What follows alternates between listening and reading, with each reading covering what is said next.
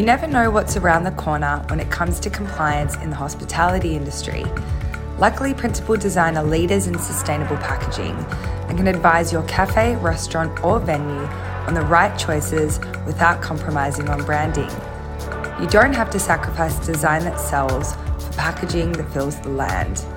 Speak to Principal Design today and learn about the great packaging options available for your food and bev business.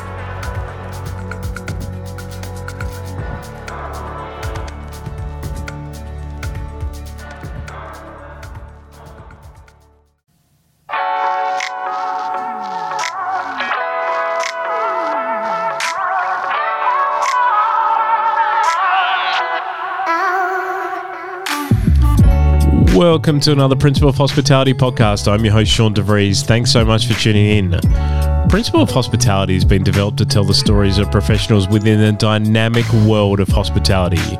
We're straight talking, ethically minded, and a reliable online source of information and inspiration for people in the hospitality industry. Now with today's show, welcome to a very special episode of the podcast where we delve deep into the world of packaging design and sustainability. Our panel discussion today is inspired by a theme that resonates with us all: transparency. Brought to you by Principal Design in collaboration with Poe, we're exploring how to change an industry and consumer behaviours alike as we all step towards a more sustainable future. In this panel discussion, we delve deep in looking at the regulations set to shake up the packaging ecosystem and how we should navigate this change while maintaining brand integrity. Our esteemed panel, composed of Jess Egan from Principal Design, Gary from Anchor Packaging, Lucy Piper from Work for Climate, myself from Open Pantry Consulting, and all hosted by Leon Kennedy from the Mulberry Group, we dissect the packaging pipeline and engage in a lively discussion about the new laws and their profound effect on design, visuals, and thinking. So if you're ready to explore the next chapter of sustainable packaging, let's unpack it. Buckle up and let's dive in. We hope you enjoy this special bonus episode. Should we get started? Everyone comfortable? Everyone ready? Yeah, a few nods. Awesome. Good to go? Nice. Okay. Welcome everybody. I just want to start with an acknowledgement of country. So on behalf of Principal Design and our panellists here today, I respectfully acknowledge that we are meeting on the traditional land of the Wurundjeri, and I pay my respects, or we pay our respects to the elders, both past and present, and elders from other communities who may be here today. So I'll start by introducing myself. My name's Leon Kennedy. I'm the CEO of the Mulberry Group here in Melbourne. I should talk about my journey in the hospitality sector. So I've been in hospitality basically my whole life. My dad was a chef, so grew up in kitchens and then worked in hospitality ever since I left high school. I've had a bunch of businesses, worked as a consultant, done a whole stack. Hospitality is basically the blood in my veins. I have some involvement with the Principle of Hospitality podcast, probably not as much as Sean would like me to have. And I work for Automentum, so I'm employed there as a hospitality consultant, although my workload as the CEO at the Mulberry Group kind of keeps me pretty busy, so I don't get to do as much with those guys as I would like. I guess what would be really good to do is just discuss a little bit about why we're here and just give you guys a little bit of an overview for this conversation. So effectively, I'm pretty sure you guys all know why we're here because you bought tickets, but basically we just want to have an open dialogue around the hospitality sector and how it's affected by the packaging legislations that have recently come into place in Victoria. Basically want to discuss what does the ban mean for Victoria. We want to understand what people can purchase and what they can't. The panel today is going to really endeavour to unpack the regulations' effect on branding, packaging, design, staff training, responsibilities, waste management, packaging companies, and sustainable alternatives and resources available to businesses. So I hope you guys all did more homework than I did. And basically the intended outcome is just to gain some insights for how we cope with these changes in a new world. I'm going to introduce the panellists now and get you guys to speak a little bit about yourselves, if that's okay. We're going to start with Gary. I'm going to totally mess up your surname. Is it Lamacchio? Lamacchio, cool. All right, that's a pretty neat name there. Gary, you've got a track record of developing businesses and being involved in business operations and ownership across a really wide scale, as I just found out. How has your journey been with Anchor Packaging and as a BDM, and what does your role involve? BDM for Anchor Packaging. Prior to joining Anchor 2 years ago, I was an owner of my own hospitality venues, ranging from burger and shakes cafes to more your traditional brunch cafes. I moved out of, as I was saying to Leon, I moved out of the hospitality game, and now instead of purchasing those items, I'm selling food packaging to, funnily enough, distributors that I used to buy off. My journey's been really good.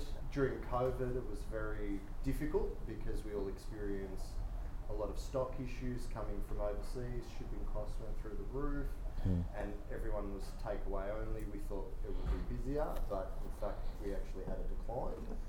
Basically, I look after a whole variety of different industries, from food distribution services to coffee roasters, retail chains, and my role is just to develop my existing base of current accounts, just to grow them organically, whilst also hunting for new business opportunities, just to grow ranges and to handball them to our distributor channel or deal with them directly. Safe to say you would be pretty under the pump right now? Yeah. We're always under the pump. Awesome. We have a lot of competitors, we have pricing, just up and down every day, every week. Cool. Look, I reckon it'll be great to hear some insights around the back end of the packaging and some of the mechanics around that. Yeah, cool. We'll circle back for sure. Hey, Jess, going to jump to you next. Jess Egan, welcome. Yeah, similarly to Gary, you've come up through the industry in a very diverse array of things. Working at Clemenger, Bolster, now you're the GM at Principal Design. Pretty cool journey there. Can you just tell us a little bit, how do designers play a role in making the world a better place? Just give you a nice easy one to start with. To the designer. Look, design is in everything we do. There are different types of designers, and I think it is part of the process and it's part of the responsibility as a designer to ensure that we are doing the right thing. We are bringing the clients on board, we're meeting the brief, but we have a responsibility around that sustainability and around that climate discussion to be had, and I think we can play a really nice sort of middle part in helping to design that, but also educating forwards and also working backwards to ensure that it all works out. Yeah, amazing. Great answer. Cool. Going to go to Lucy Piper next. Lucy, welcome. You got a career that contributes toward climate justice, which is pretty rad. You have also been part of the creative world. So what inspired you to change from the creative world and jumping into something that you're so passionate about? Okay. Hi everyone, I'm Lucy Piper. I run a platform called workforclimate.org. We're a not-for-profit. Thank you for the introduction. I just figured out tonight that Jess and I started off at the same place like a long time ago. I was also in the advertising industry at Clemenger BBDO. We were there at the same time. I went into branding on the client side instead of continuing down that advertising agency pathway. And after 10 or so years working for a client, really wanted to pursue climate solutions and figuring out if there was a way I could utilize my skills to help drive climate action. And what we do at Work for Climate is help individuals figure out how they can use their skills to drive systems change and figure out where the most appropriate intervention is for them. And the thing I'm really excited about here in this conversation, and Jess, you just touched on it, is the idea that designers and creative thinkers will create the most brilliant solutions to the wicked problem that we face in climate change. So I'm really excited to be a part of this. Amazing, thanks for being here. Okay, cool. We're going to jump over to Sean. I've known you for that long. I still can't pronounce your surname. Can you help me out? De Vries, awesome. Sean De Vries. So you are a man of many experiences in the hospitality world, debatable. Mainly the operations and development of it. Can you just elaborate a bit? Tell us about Open Pantry, 42 Days. Tell us how it supports business owners. Cool. Thanks for that intro, Leon. The only reason Leon can do that with me is because we know each other so well. So a bit like Leon, I've been lucky to be in the industry for all my life as well, so it's now 25 years. I've been lucky enough to be a baker when I first started off, so I've worked with Bake Delight, Grilled, Centuro, a lot of other brands and independents as well. Born and bred in Adelaide, so don't hold that against me, but I've been lucky enough to live in Brisbane and Perth and Vancouver as well, and been in Melbourne the last 10 years. Co-founder of Principal of Hospitality, the podcast, which Leon is a sometimes host. Always a fantastic host, but does a great job with us. In a couple of weeks we would have released 250 podcasts, which we're really happy about. Boom. Shout out to Sash in the back corner for being the co-founder with that, and Diane in the back doing the video, always the supporter. what we do in regards with Open Pantry Consulting and what we've had for the last 5 years is we work with hospitality brands to either start up or scale up, helping them in operations around people, process and place. So anything to do with recruitment and training, operations and systems, and anything to do to make sure that the venue that they're actually starting or scaling is the right one for them to actually do. So it puts a lot of thought into that. And 42 days is something we focused on the last 6 months or so, which focused on the first 6 weeks of someone's journey within inside a hospitality business. How do we recruit, onboard, train, and then retain them into hospitality businesses, making sure we can do that. So we believe in sustainability of people as well as sustainability of environment, like we'll talk about tonight. Amazing. Thanks, mate. Let's jump into it. Really keen to ask you guys some questions. Just before we do, I think it would be good to leverage the fact that this is a pretty small room. And I think it would be really good to just get a sense from you guys, like what are the topics that you want us to stick to? Because we got like pages of stuff and we're never going to get through it all. So we're going to go off script a little bit. Let's just do a quick poll, right? So I'm going to ask you guys to raise your hands. You can raise your hand more than once. But who here is looking to get really key information about, say, the legislation? Couple people, okay. So we won't touch on that too much. What about in terms of sustainability and just broadly impacting the industry, both hospitality, anything packaging relating design? Lots about sustainability. Cool, Lucy, you're going to have a lot to say here. And lastly, what about just education from a I'm guessing like most of you guys in this room are creatives and designers, right? Is anyone in here not really in that industry? Something different? No, you're all nodding your heads, great. So is there an appetite to be understanding a bit more about like the education side of it and how you should be basically speaking to clients and whatnot? Show of hands for that one. Awesome. So education, sustainability. Got it? Wicked. All right, so legislation. Yeah. Okay, cool. For the couple people, yeah. The industries, yeah. So maybe we'll tie that into the education bit. Yeah, nice. We're running on the fly. Gary, I'm going to start with you, mate. Can you just give us a quick overview of the legislation, essentially? So what are the types of products that are banned specifically? What does it mean for hospitality businesses in terms of compliance and available alternatives? Probably stick to the latter half of that question more if you can. Okay, no, that's fine. Victoria introduced the single-use plastic ban in February of this year. I also look after parts of New South Wales, Albury and those regions, and their ban came into effect in November. So I was actually ahead of what Victoria was in getting my head around the ban. Victoria was the last. Yeah, Victoria is the last, basically the last state in Australia to come into effect with that ban. But the products that are being banned is basically anything expanded polystyrene, so foam trays, containers, cups, plastic cutlery, plastic straws, plastic plates. They've been banned. We discontinued the ranges as a company a long time ago, just so we could get customers accustomed to moving towards wooden cutlery, paper straws. I know we can all safe to say none of us like those products. It's hard to eat out of wooden cutlery, but legislation requires us to do wooden cutlery. You're saying you guys jumped ahead of the curve and started to do... We had both ranges. We had plastic, yep. We had PSA and PSM plastics, yep. cutlery, but then we had wooden cutlery also, but we never pushed it as okay. we are now. Yep. So we discontinued those ranges and just focused on wooden cutlery, paper straws, sugarcane, which is made of pulp plates and bowls, which is made entirely of sugarcane. Can I ask, man, was your motivation to start stocking those products, was it from the perspective of the company has a mission around sustainability, or was it more out of... Yeah, our company's focus is based around supplying sustainable and environmentally friendly products. Yep. So all of our products are 100% recyclable or compostable. Okay. So yeah. Can I ask, like, I feel like from my experience as a consumer, is that when you think about like packaging, any words like sustainability and compostable need to be in very heavy quotes. Absolutely. And there's a lot of smoke and mirrors. Yeah. Just using those keywords alone during conversation when pitching to a consumer is a very powerful tool.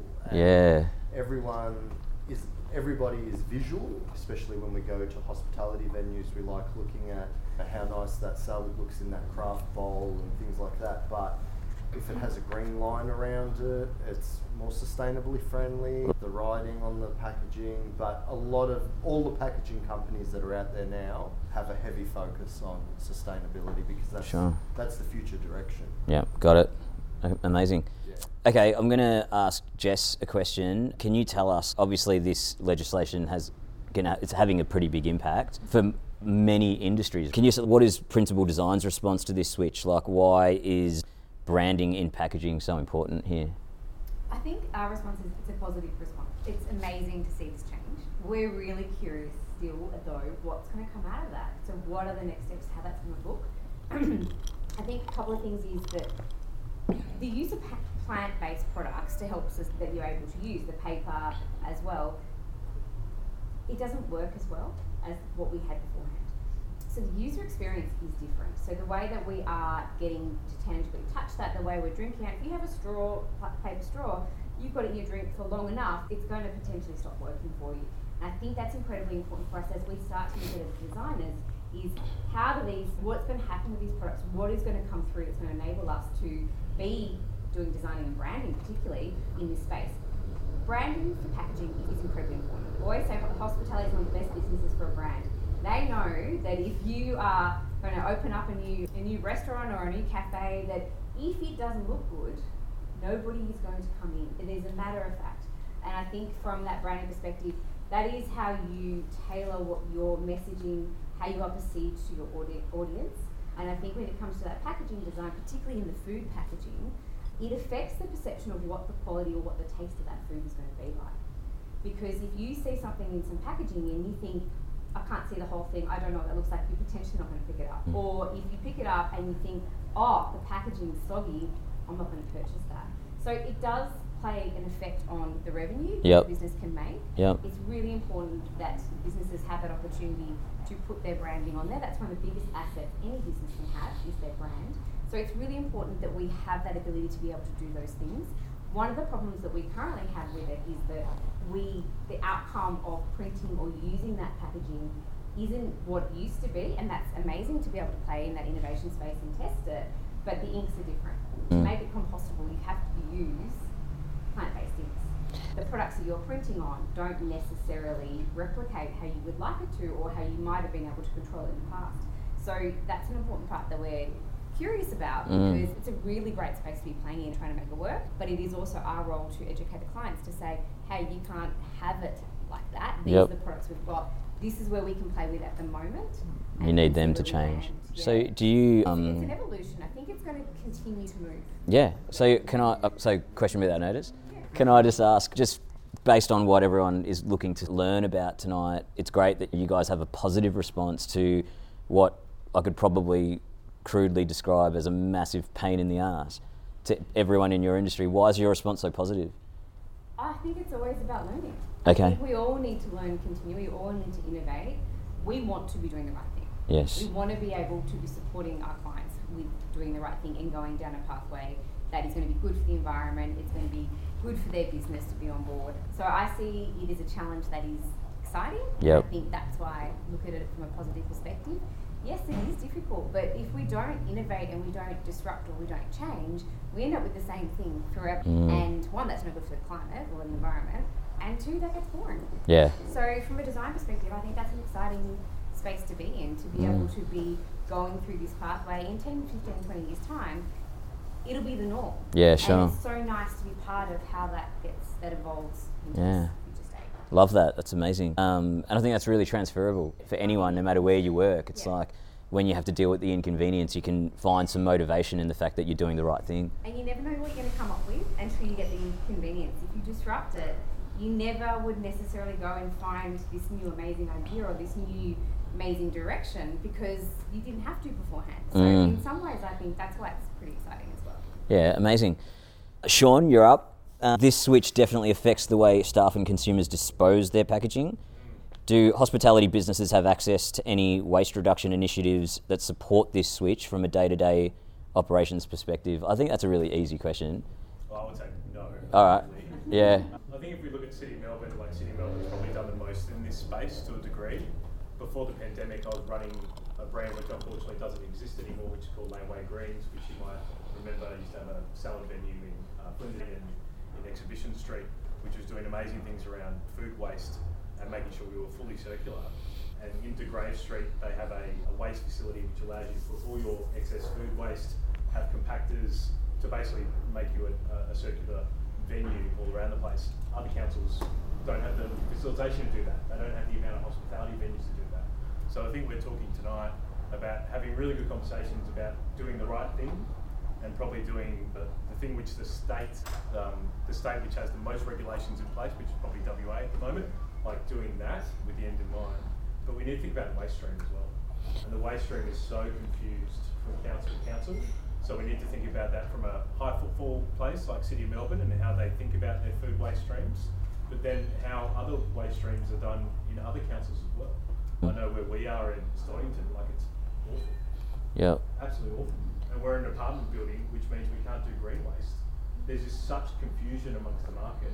So I think we need to talk about the waste streams as well. Sure. As we talk about the good work that we're trying to do in sustainable packaging. You talk about Laneway Greens, and they're obviously an amazing example of a hospitality business trying to make the world a better place. Yes. But unfortunately, they're probably in the single-digit percentile of hospitality businesses that are similarly motivated. Correct. Can you maybe speak a little bit to the rest of the industry and the appetite they might have for changes like this?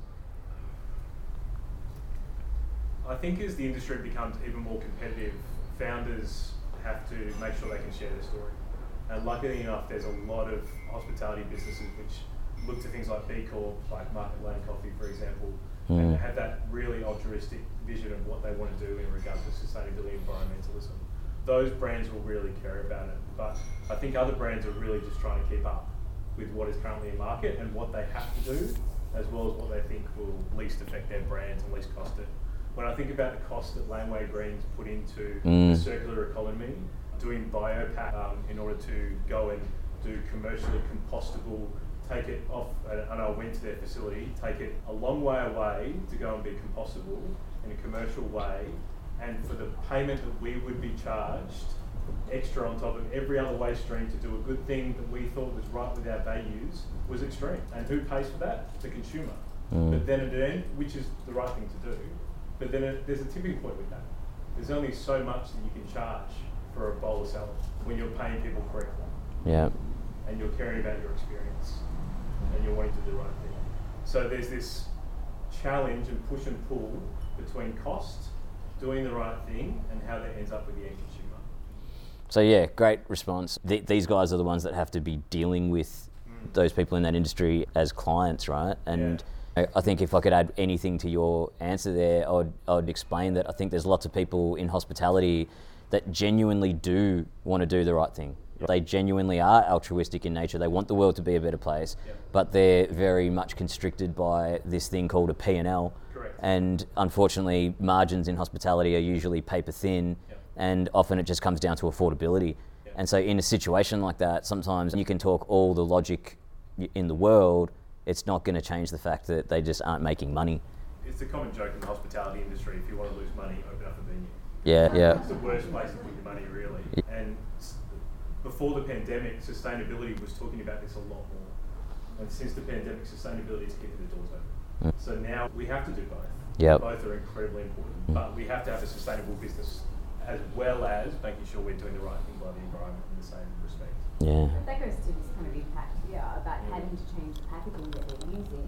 Means that they have to have the sort of operational follow through to be able to do that. So it's another cost on the business or the consumer in the long run to be able to do that. So although the change is for good and all the change is something that needed to happen, there is a really big knock-on effect. Absolutely. The whole way through from business through to consumer. Plus there's a training component. Like I remember when I was at Laneway, we were talking about the circular economy that we were doing and saying we were zero waste and everything. And people did not believe us. They did not believe us. And that's because potentially they don't trust councils and governments for doing the right thing in the world. But we were definitely doing the right thing. Trust me, it cost us a lot of money to do the right thing. And we were wanting to. So I think that education is incredibly important as well. Yep, awesome. Thank you. Can I quickly say something that's never been said in the history of the planet? Please. I'm going to speep on behalf of regulation. Oh my God. I don't think anyone ever does. Do you want to think this through first? Yeah. Thank you for the intervention. No, but I'm just thinking about hands up anyone in this room who really loves plastic and thinks it's a good thing, like big picture, 0 hands, right? We're all on the same journey and we all want the same end game, right? So plastic is bad, we need it to end. Day to day in business, it's really freaking hard and it's going to add cost. And so what regulation does is it levels the playing field, and it means that everyone has to figure it out. So everyone's cost is going higher. It's not a competitive thing that is happening. That is why we need regulation. It makes it very hard, but it forces us to think about the change, and it forces us to find a way through. And we need regulation in so many areas right now globally. But the fact that this is coming in, it pushes the logistics and the strategic planning to the level that we don't know what the answer is now, but it creates rooms full of people like this where we all go away and think, okay, we don't have a choice. Yeah. Like, we don't have a choice. So I love that. Never speaking on behalf of regulation. No, but that's gold, because I think if I'm a designer and I'm trying to talk to this cafe operator or roastery or something like that, and they're not feeling it and they're just complaining about money, that's a dime. To be able to say, hey, you know what, yeah, you got to wear this cost, but so does every one of your competitors. Yeah. It's not just a you thing. Also, eventually, say they could continue to use plastic, consumers will pick up on that. Sure. They will pick up on that and go, hey, we should be using plastic. Yeah, there's going to be a shift. Does this. Yeah. So maybe we'll come and look at that, and then they're behind already. Yeah. So we all need to keep up. Yep. And I think I'm not the only person who finds keeping up exciting, but there is this thing around, it is a change, and it is something we have to continually be doing. We just have to be in that mindset of we're constantly learning to do something differently. Yeah, amazing. Thank you. So you're going to open up a massive can of worms here with you, Lucy. I love it. Can you just briefly talk about how controlling plastic pollution has a direct effect on climate? Yeah, I can. Does anyone in the audience want to offer, does anyone understand why plastic's really bad for the climate? Our oceans are completely decimated. Yeah. We're going to be eating that. Yeah, already are. Like, I think we're all kind of part plastic. But basically, plastic, and I apologise because I'm explaining to a group of professionals who probably already understand this, plastic is a byproduct of two really friendly industries, the fossil fuel industry and the chemical industry. So, great guys. And so plastic is a byproduct of that, and those two industries are incentivized by their P&Ls to create more and more plastic, which is why single-use plastic became a thing in like the 70s, because there was so much money to be made from it. But the extraction and the creation of plastic from oil, that puts emissions into the atmosphere. Then you have the processing, the manufacturing, whatever the plastic is getting made to, every part of that has its own kind of emissions and byproducts. Then you have consumers who are using the plastics, they're getting rid of the plastics. Plastic, when it's breaking down, has its own kind of emissions that happen over time. But then obviously the real problem with plastic is that most of it is not recyclable. Most plastic ends up in landfill, it ends up being burned, incinerated, creating like black carbon, which is 5,000 times worse emissions than our general CO2 emissions. And like you said, it ends up in the ocean. It's pretty bad. Awesome, nice. In preparation for today, I went down a YouTube wormhole about plastic and the conspiracy theory aspects to it. Oh, I love it. Yeah, it was pretty cool. And I thought it was amazing how I was watching these things going, these aren't conspiracy theories at all. This is legit. Like, there was so much stuff in there about how basically recycling plastic is not a thing, right? Like, even that there are types of plastic that theoretically can be recycled, they never ever get recycled because the cost of recycling them is more than it costs to just produce new shit. Well, the fact that it's not clean. Got you. Unless you wash your packaging, Yep. you wash it and you put it in your recycling bin, and hopefully it doesn't pick up any other dirt from anywhere else, it doesn't get recycled. I think there's a stat, 9% of our recycling actually gets recycled. The rest goes into landfill or gets burnt. Got it. You're almost, the two bins that we're using at home, Yeah, so what's the point? It's almost one bin. Yeah. And effectively, the more conspiracy theory aspect of it is that they're just lying to us.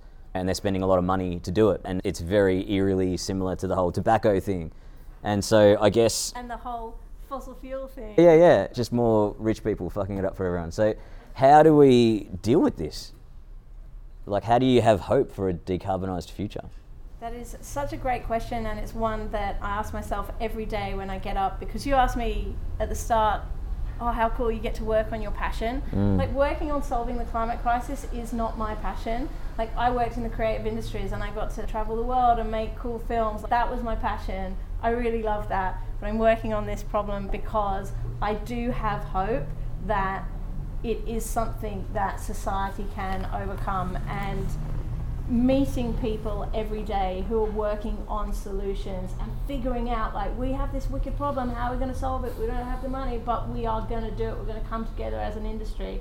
And I speak to lots of different industries who are trying to grapple with the challenges of decarbonisation. And I think often of a diagram that was explained to me, it's just kind of 3 concentric circles of how change happens. And in the middle, the smallest circle is individuals. And then the circle outside of that is community. And then the edge of that is politics and policy. And so I think of how can I, as an individual, in my work, find the most powerful interventions to create change and to educate people about what the most powerful interventions are that they can have as an individual, to have that knock-on effect to community, or in the space that I work, it's corporate. So how can an individual influence a corporation? How can a corporation lobby for the political environment regulation that will allow them to change the way that they're doing business? So I have hope because it starts with individuals, and it starts with people like us in this room. Love that. So motivated by the fact that you can create change on an individual level and see it grow from there. I want to circle back to that. Remind me to. What I also heard, what I also heard in that though, is that there's a little bit of hope that you get from seeing how many amazing people are out there trying to innovate and solve these problems. Are you familiar with the concept of wizards and prophets? Have you heard about this before? No, tell me. Just for everyone's benefit here, there's a guy, I can't remember his name, Charles Mann or something, he wrote it. It was a really cool book. And basically what he says is that in the world there's 2 types of people, right? There's the prophets, and what the prophets say is that there's a finite amount of resources on the planet, and eventually it's going to run out unless we act, really, right? And then there's the wizards that kind of go, yeah, but technology is just going to solve for that. It has all the time, and some smart people are going to work it out. And I feel like what you're saying is that you have a lot of exposure to those smart people that are working it out to the point where it motivates you. So I'm just playing devil's avocado here.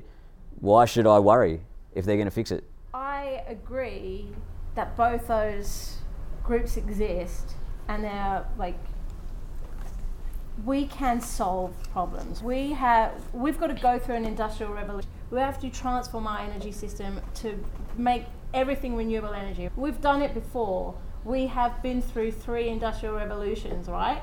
But this is the first one we've ever had to do within a set amount of time. Like, we've got a time limit. So the wizards who can create the technological solutions and the thinking that is going to create those solutions, like, we can't purely rely on that given the time frame that we're working on. So I think that I would like to hedge my bets. Got it. And work with both those groups and be like, okay, yeah, you guys go over there, work on the solutions, fully back it, and at the same time, let's solve the problems that we can solve in terms of the way that we live. Like, we've got to waste less shit. Hyperconsumption is really bad, and I think that's something that we are all a part of solving. That's what this conversation is about, isn't it? And I think that hospitality as an industry has the potential to be the first industry that can completely do this successfully, because it's the only thing that you're not making like a shitty junk product. You're making something, you're creating something, food, drink, experiences that are essential to human life. So as much of the waste material and the waste production that we can eradicate from that, like, this is the core industry, and once we do it here, then other industries can take that lead in a way. Yeah, I love that. That's an awesome answer, just the first part about just don't put all your eggs in one basket, right? Yeah, exactly. Awesome. So, just going to let Lucy hog the mic for a sec. Let's go back to that other part of the question, which is that you're really motivated by the opportunity you have to drive change on an individual level. And obviously that's what you do, right, at Work for Climate. So can you tell us a bit about that? How do you do that? Yeah, basically what we do is we try and teach people how they as individuals can tap into those, like the things that I was saying. We teach them about, okay, you're a human being inside of a company, but just because you're one person, it doesn't mean that you can't drive change. So we teach people to leverage their own leadership skills, if you like, but then we kind of couple that with educating them on the critical things that need to happen inside of businesses, like what needs to change. There is a lot of stuff that happens that's like a distraction inside companies, but there's really some very critical shifts. And what we do is we teach people what those critical shifts are, and then we help them build a business case and find a few people inside their companies to work with and to start solving problems like at a systems level. It sounds like that would be super easy to measure. Can you give us an example of what do you hang your hat on? Give us a success story. Yeah, you do sound like my boss asking that question, and I love it because it's quite challenging. So what we're looking for in terms of success, like how will I know in 5 years' time if Work for Climate has been successful? We know based on big companies making commitments and taking actions towards them.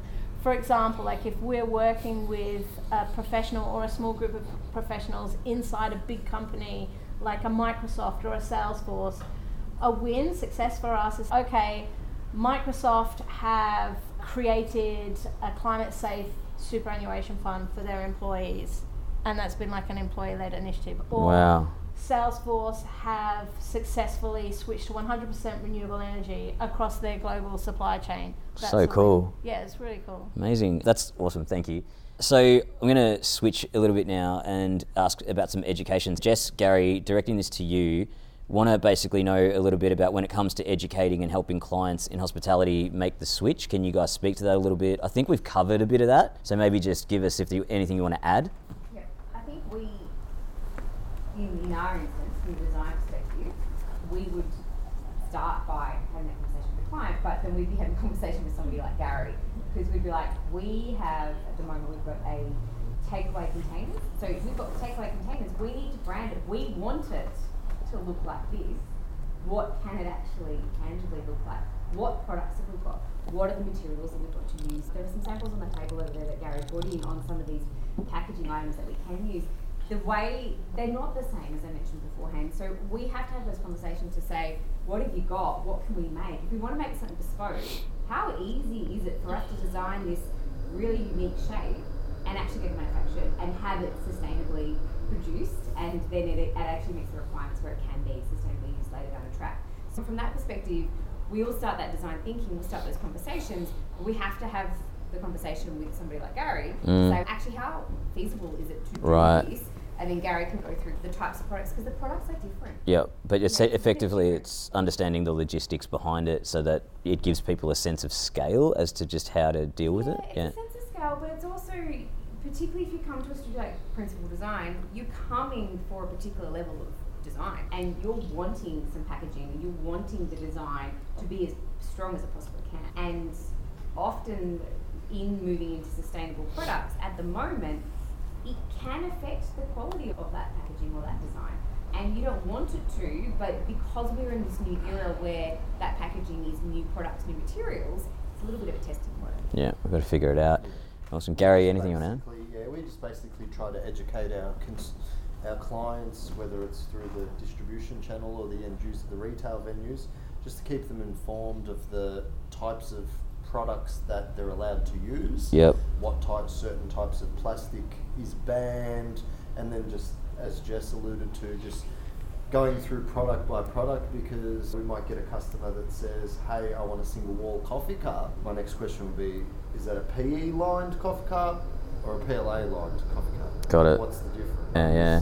Plant-based and compostable, the other one's only 100% recyclable. Sure. So it's just keeping everyone up to date with what the legislation is at the time. Trying to help them navigate. Yeah, just all trying those. to help them navigate. Yep. And as Jess mentioned, you might have a salad chain that wants to brand, and they've got their heart set on using sugarcane products, but you can't print on that because the vegetable ink leaks through into the sugarcane, so it's hard for the design team to come up with Sure. I think one of the issues here is too is that the average person who buys that coffee cup or takes it doesn't know the difference. They don't know to put one in the compost bin or one in the recycling bin. Or if they're out in the street, there isn't actually a compost bin. Yeah, or even in Gladstone or the shopping centres, you see the 3 bins with the coffee cup lids and the cups and that. No one even knows. Totally. Whatever's free. Yeah. Just put it if it's the wrong spot, they just put it there. It's just a complicated system.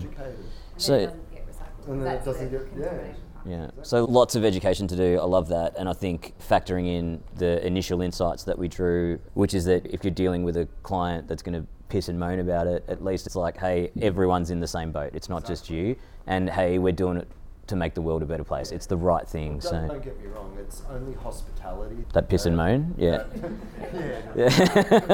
then also too, plastic's not banned for certain industries also, such as aged care, hospitals, for scientific purposes. So there are industries that are still able to access and use those products. Okay. Because the elderly, they'll choke on wooden cutlery, so Righto. they're allowed to use plastic forks. Sure. So technically we're allowed to sell those items, but we've just taken the stance just to abolish them. Fair. altogether. Yep. Yeah. Okay, amazing. Sean, tell us a little bit about how you would advise a hospitality business owner to manage the change in their team. How would you tell them to adapt, and how would you tell them to train and educate themselves and their staff? I think first of all, dealing with great suppliers like everything is really important to understand the regulations in play and really talking through each one of those products individually and why we're doing that, the waste streams involved, and what to tell customers. The most important thing is what to tell customers. I know when I was at Laneway, that's the one thing we did do. So when you get some forceful feedback that is, you guys don't actually put that in compostable, do you? Like things you can say and things like that. So I think that's the most important thing. And I think Gary, close your ears for a second. But the one thing which I'd love us to work towards is having return products come back and not thinking about takeaway and convenience nearly as much. But the challenging bit about COVID is the fact that we've got used to a really convenience-led society and delivery-led society, and the amount of packaging that comes with delivery now is abhorrent. So we need to think about how much we're actually taking out versus going into venues. And the great thing about going into venues is you can connect with people. And that's a really important part of hospitality. That's the whole reason why I joined hospitality. So I think going back to hoping to go into venues more and not doing delivery and not doing takeaway out as much is a really important part. But I think education from great suppliers like Anchor is a really important part to talk about. Yep. And even principal design, I'm sure they give talking points as well about the packaging they're doing and design they're doing with packaging as well. So What do you do if you tell them all that and they don't care? then they probably shouldn't be part of your business. Okay. Whoa, hectic. Yeah. So sack it is, them. But it is hectic, right? Yeah. So I believe people leave managers before they leave brands, right? But as part, and what we teach when we do consultancy with hospitality brands, is that we will talk about brand values first as a thing that an employee is taught when they come into the brand. So it's really important in the first couple of weeks with inside a new employee working in a hospitality brand, they decide they want to stay or they want to go. So the more you can talk about what you value as a founder of a hospitality brand as quick as you can, the better it is going to be for your recruitment and your retention of staff. Yeah, nice. I know that's brutal, and I know it's really hard. I don't know if anyone's got a hospitality venue in here at the moment, but it's never been harder to recruit in the hospitality industry. I know we've said that for the whole time I've been in the hospitality industry, but it's really, really hard and to retain people. So you don't want to let people go, but having people who don't believe in what you believe in as a brand are people you don't want in your business long term. You just got to make sure the business owner also believes in it. 100%. Yeah. Absolutely. Awesome. Just touching on what you referred to in terms of reusable products. Yes. I was at a meeting the other day with UNPACK. Oh, and yes. they used to have their custom branded plastic cutlery. So we're in the process, and I agree with you totally. I've even pitched to our factories overseas and even local manufacturers to try and come up with reusable straws, cutlery, things like that, because at the end of the day, there's a market for it. And we're in the process of trying to come up with a custom print reusable straw, because the kids that go and get their Frogurts, they love the plastic straws, they want to keep them. So it's like I'm all for it as well. Yes. You know what I mean? So it's something that we're not limited to as well in terms of just the generic range. Yeah. I think a lot of people, it's expensive. It is. It's incredibly expensive. It is. So custom make and design, don't get me wrong, any designer wants to custom make a piece of branding or packaging for you, but the cost becomes prohibitive sometimes, and particularly if you're doing the straws and stuff. So those guys will be able to afford it, and you're right. It might come down in price over time. Everything we'll touch on this a little bit later, but you've already alluded to it. Everything comes down to people, Right. especially with hospitality venues, because I know I've experienced how fine you cut it. But custom branding, believe it or not, because there's actually a high MOQ, like a minimum order that you need to order, the pricing to brand your product is actually cheaper than buying it as a solo carton. But you have to buy 500,000. But you have to buy maybe 30 cartons as opposed to one. Yeah. Two. Yeah, Or what's which it, means 30? smaller venue company. Yeah. Unless you guys at Anchor start storing it for people and We let them do, draw we down. do. Yeah, Awesome. we- Any we- interest we on that? offer that? Yeah, we do a lot in the custom print space. Awesome. And we offer the free storage, so that's drip feeded as they need it. Amazing. Leon, if I can say as well, like challenges we're talking about tonight, like they're really hard. We're trying to solve, as an industry, as a hospitality industry, we're trying to solve big problems for people. So there's going to be this frustration. Totally. What leads from that is innovation. Yeah. We just have to be patient for that, and we have to talk to each other, and we have to want to do the right thing. Yes, the government regulations are going to come in, and they're going to be painful, and they're going to be annoying, and we're going to be annoyed that 9% of things get recycled. But Yeah. 9% of things get recycled. It's better than zero, Yeah. and it's a way to get to the next level. Yeah. So how do we keep getting better? How do we keep improving? Just keep the progress. Thank you, guys. Lucy, can you shed some light on any initiatives that Australian companies can sign up for? Yeah, definitely. So the most prominent one globally, but also in Australia, is probably the Science-Based Targets initiative. So if a company is signed up to that, that is it's one of those things, a ratcheting mechanism where you are committing to a pathway to net zero emissions within a period of time, and that is, it's sector wide, so you have a carbon budget of emissions that sit with your sector. So maybe you would probably sit within a manufacturing sector, and your organisation would work with the Science Based Targets initiative to determine what is achievable in the short term, but where do you need to get to in the long term? Because everyone would have heard of like net zero 2050, but in order to get to net zero 2050, we need to get to 50% emissions reduction by 2030. And what that means for your business, for every single business here, is 7% emissions reduction year on year starting today.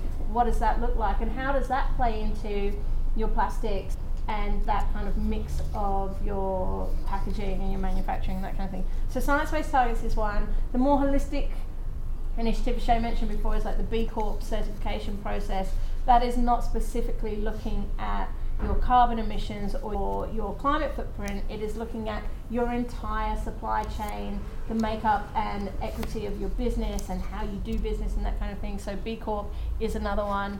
But I think that the most important thing, regardless of certification, because a lot of them are a bit greenwashy and involve things like carbon offsets, which are not helping us solve the climate crisis. The most important thing is like the intention of your business, who's in the business. What are you trying to do? You're trying to sell more stuff and add a green badge onto it, or are you trying to do the right thing? And therefore, if you're trying to do the right thing, all of those initiatives, you don't have to sign up to them. You could actually take the money that you're going to pay to be a part of those initiatives and put that money back into your business and like innovating and figuring out what the solutions are. I'm not sure that's a very popular stance, but that's my personal... It's a great rundown. I'm going to give you guys a little piece of something that I found really useful when it comes to explaining this to business owners as well. At the Mulberry Group, we've got a coffee roastery called Square One, and 10% of all of our net profit goes to our farm, which is called the Common Ground Project. And it's basically a not-for-profit farm that basically focuses everything on regenerative agriculture.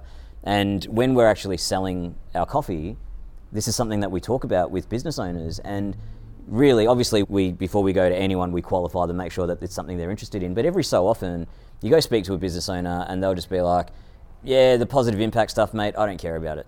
And it's ridiculous how many times I've actually heard that. And The thing that I try to say back to those people is like, hey, you know what? You might not, okay, but you cannot ignore the growing segment of customers that do care. And if you're not providing that, then you're not going to trap them. So it's irrelevant about what you care about and what you don't.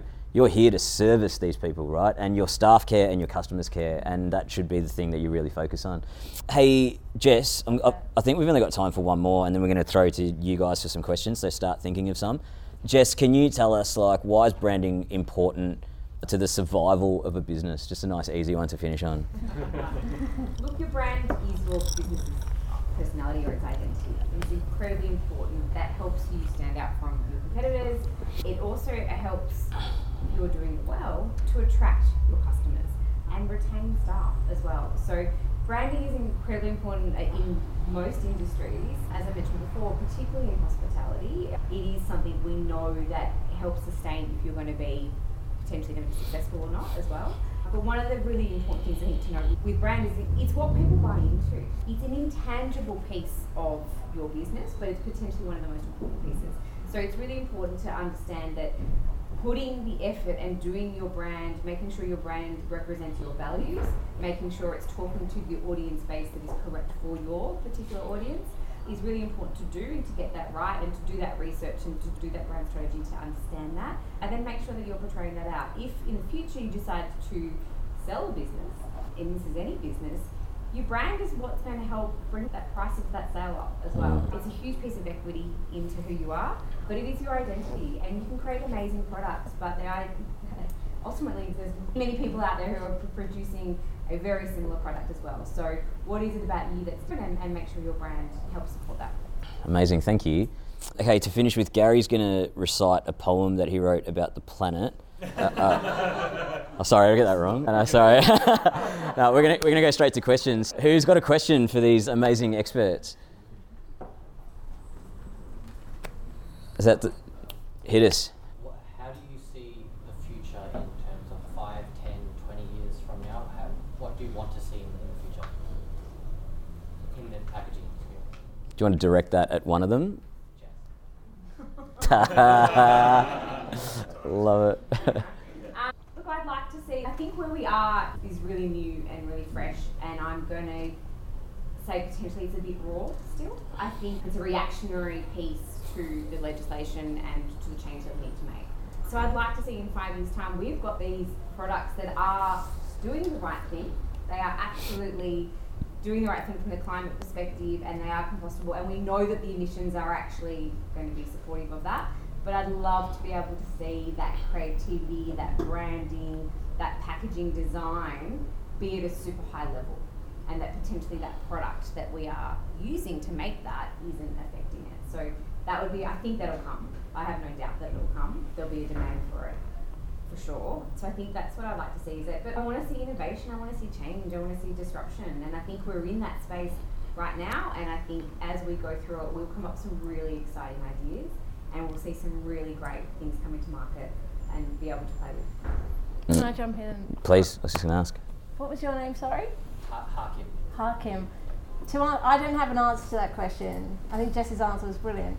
I was just going to say that to think 20 years from now, I go back 20 years, maybe 30 years, and I just think of like fish and chips, getting fish and chips out of the chip shop. And it was like wrapped in newspaper. And that was such a pure experience of eating food, and the memory of having that food and how it was packaged with my family, and that became like a part of the culture, didn't it? And that, like, when someone was involved in some kind of tabloid scandal, that phrase even came out of it. It was like, it's tomorrow's fish and chips. And that's what I think of that when I'm trying to imagine, like, where can we go for the future? But that's where we came from, and it's almost like, what would that look like but 20 years from now? It's not going to be wrapping our food in the newspaper, but we've been there and done it, so we know. That's all I got. That's Sorry. cool. That's awesome. Great question, though. Yeah, it's funny because when you think about a horizon like that in 5-year increments, it's easy to go 25 years. That's ages away, but it's not. It's if we hit 10 billion people by 2050, we're going to run out of food. So it's now, and a lot can happen in that time. And something that's really struck me is I think about my kids, and something that's really interesting, right, is if I go around to my mum and dad's house and it's a little bit cold, instead of my dad just putting on a jumper, he'll just put the heater on. And when I'm like, Dad, just put on a jumper, he's like, it's my house, I'll do what I want. So that generation, that's the attitude, right? Whereas my 4-year-old son, I remember sitting down with him, unpacking a new toy, we were going to play with it, and I was like, hey, go put this in the bin before we start playing with the toy, like the wrapping. And he takes it over, and before he puts it in the bin, he goes, is this recycling? And I was like, yeah, we didn't teach him that. Right? So it's just amazing to think, like, generationally that change is going to happen as well. I think schools are doing it a lot. Yeah. I get educated every day by primary schools, my 2 primary school kids. They come home and they'll tell me about something and they'll really educate me on it, and it's inbred in them, and what they're learning in the way they're doing things. And I think it's amazing because I could sit there in the car and I will have the heater on waiting for the football game to finish or whatever. Right. And he comes through and the other kid will be like, Turn it off. Yeah. You're using emissions. And Love that. I know. Love that. But they are coming up and they're going to be really exciting. They're going to create exciting things, and they're going to really think differently because just on the way that they've been brought up and just on the things that they know so young, they will create a really exciting future. Yep, the tipping point's coming. Too. They're ready to fight. Yep, amazing. Gary, Sean, anything you guys want to add? Hopefully the most frustrating part at the moment with the legislation is that each state is at different timelines, and it's made it a little bit hard for our business to service clients that are at a national level, because companies like to keep their products streamlined. They'll have distribution centres set up everywhere and they want the same products in every store. But when one state's moving so fast with the ban and Victoria's the last, it just makes it a little bit difficult to channel through. That's been a bit frustrating. And sure. But do you get the rising tide though? Like rising tide lifts all boats. So does the WA regulation mean that your Victorian businesses have moved quicker? Or if they're a national business, have they moved quicker? Yeah. So then in that aspect, they'll all try and streamline the same products, but then it may not fit into a budget for that state because plastic is so cheap. Now we've converted, everyone's gone to paper's more expensive. There's a 30% increased price there of one product already, so that might not be allocated for in a state budget. But it does pave the way in a sense on the front line. This is a super unfair question, but why was Victoria last? Anyone got any thoughts on that? Because we were worn out. I would say we were worn out of being first at everything else, so we need a break. Yeah, classic. All right, nice. I also think we live in a bit of a green bubble in Melbourne, and we can get complacent because we think it's all right, Adam Bant's going to save everything, and so then maybe stuff doesn't happen as... He will save everything though. Yeah. Awesome. I'm going to skip you, Sean, if that's okay. Has someone got another question? I'm going to go down the back there. Nice. Reverting back to the idea around the lack of education and what to do with the packaging once you have it in your hands, do you think there's responsibility or motivation in hospitality businesses to maybe have deep compostable or wayfinding or anything like that to educate consumers on what to do with the product once they're finished? To be honest, they're not conversations I usually have with venues. Yes. Usually the conversations I have if I look at a startup brand is like, how many seats can we fill into this space to make it money to therefore be sustainable and make sure we can have a profitable venue. Yeah. Unfortunately, it's not conversations of like, how many waste bins do we need to fit into the back of house? I wish we did do that. The joke that Gary and I were having yesterday was about home compostable and commercially compostable, and what the hell does that even mean? Yeah, go for it. Probably educate, but it's probably not the question I'm getting at the moment. Yeah. But I'm trying to direct people to when we're thinking about a brand and when we're talking to great designers like principal designers, part of that as well. Like when we think about packaging, what's the end in mind? Let's think the end in mind. Consumer led, like how do we think about the waste stream? But it's unfortunately not the question I'm having a lot at the moment. UNPACK introduced that a while ago, a few years ago, to run with Woolworths, a composting and recyclable, and they abandoned it after not even 1 month. Really? It didn't work. Wow, that bombed hard. Yeah, consumers weren't following the process. It was just an abomination. Yeah. It was bad. Okay. In terms of home composting and commercial composting, just quickly, home composting means you can place the product packaging item into your soil, and then the organisms that live in the soil, bacteria, fungus, whatever, the product will break down within 180 degrees, but it needs to be at a certain temperature. Hey, can I just say, so home composting means you can chuck it in your garden. The other one means you can't. Bury it under the soil. Yeah. It doesn't mean your home composting that gets collected by the council, though. Sorry? It doesn't mean your home composting. No, they're different. They're different. And every council has different regulations as well, just to make it super easy. Some of the products I've got on the table there, the sugar cane and the pastel coloured cups and our wooden cutlery, you can bury that in your soil in your backyard, and after 180 days it'll break down into landfill and enrich your soil. But it does need to break down under a certain temperature of 20 to 40 degrees, whereas commercially compostable is able to break up plant-based plastics such as PLA and shed the plastic and make sure that it is composted at that steady temperature. Yep. And just the process is a lot smoother and refined. Got it. Can I add to what I was going to say? Yeah, real quick, because we've got lots of questions. The other point that I'd like to talk about with venues is not only the consumable, like what we're giving to a customer, like a coffee cup or a takeaway tray or something like that, but when our ingredients come in, how are we dealing with that waste? Because there's so much plastic involved in it.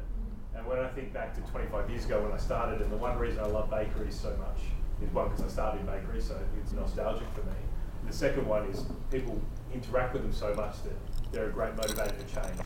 And when I think about Bakes Delight, when I started 25 years ago, a regular customer used to come in once a week for a value pack with a calico bag and spend $20, and we didn't used to give them very much plastic at all, and it was really smart. And then they didn't come to us very much, so you think about the amount of petrol fumes and all those kind of things from coming to us. And now when I walk and look past the Bakes Delight store or any other bakery, there's so much plastic that's pre-bagged, on counter, all that kind of stuff now makes me feel nauseous. And I know what is back of house as well, is there's so much plastic packaging around things like cheese and nuts and seeds and all this other stuff that needs to be done, because we need to hold food products longer in order to keep them shelf stable for longer, because we need to get them from overseas, because that's the cheapest way to get the product in, to keep the product down for consumers. So there's so many things which you guys actually don't see unless you're working in a venue level, that we also need to change at the same time as we do the stuff that you can see, like coffee cups and trays. Yeah. Thanks, man. That wasn't very quick, but... With that being said, look at garbage bags. Yeah. They're made out of plastic. Yeah. They're not compostable. Right. Yeah. Who's got another question? I'm going to go with down the back there. Lucy, do you think we're over-branding these products? Do you think the products should maybe just speak more for themselves? I am a full-on brand evangelist. Like, I love branding, and my heart is, no, you could never over-brand something. But in terms of what we are ultimately trying to do in building a better world, maybe we need to think differently about how brands show up in the product and all of the different brand touch points, like how they come together, so that not everything needs to be exhibited as branding on packaging. I don't know, like there's other ways that we can innovate to ensure that the experience of the brand happens in and around and outside of the product. That's a really good question. I don't have a good answer to it. I'm going to keep thinking about it. And one day I'll find you and I'll send you a Nice. Yeah, go with you. Are there repercussions of using all the paper and wood? What about the trees? And is it a less of a repercussion than replacing it? What do you think? I'm going to say hopefully. That's the way we're going. Lucy's got a great answer to this. What was it called? Emission blindness? It's good. there's this concept called, I described it as energy blindness, but I'm Energy going to say blindness. energy awareness, that we kind of try to teach people about, and it's this idea that energy from fossil fuels or from renewable energy, whatever form energy takes, goes into making everything that you touch, everything that you wear, everything that you eat and drink out of. Energy exists in everything. So there is always an energy cost. There is always, there's always going to be trade-offs, and plastic is like the worst, but like everything has its impact, and so we need to be thinking about everything in our lives. Although saying this, I'm sitting here, I feel like I'm single-handedly keeping Lego in business, because I have a 4-year-old child, and we are like bringing so many plastic bricks into our house, and at the same time I'm on a stage literally talking about minimizing plastic. But yeah, so some things are better, but there's always going to be A downside. Yeah. A trade-off. Thank you. Bad news is we're over time and we have to wrap it up. The good news is these guys are all going to stick around, so you can ask them more questions just around the room, and they've all been given drink cards as well, so get them to buy you one. Can I just say massive thank you to Principal Design, massive thank you to you guys, you've been amazing. Can we just get a round of applause for our amazing experts? Amazing. Thank you. Awesome. Thanks very much, everyone. Yeah, cheers, guys. Thank you.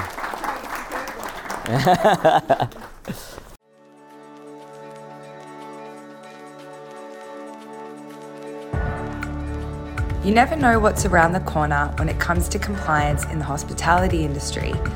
Luckily, Principal Design are leaders in sustainable packaging and can advise your cafe, restaurant, or venue on the right choices without compromising on branding. You don't have to sacrifice design that sells for packaging that fills the land. Speak to Principal Design today and learn about the great packaging options available for your food and bev business.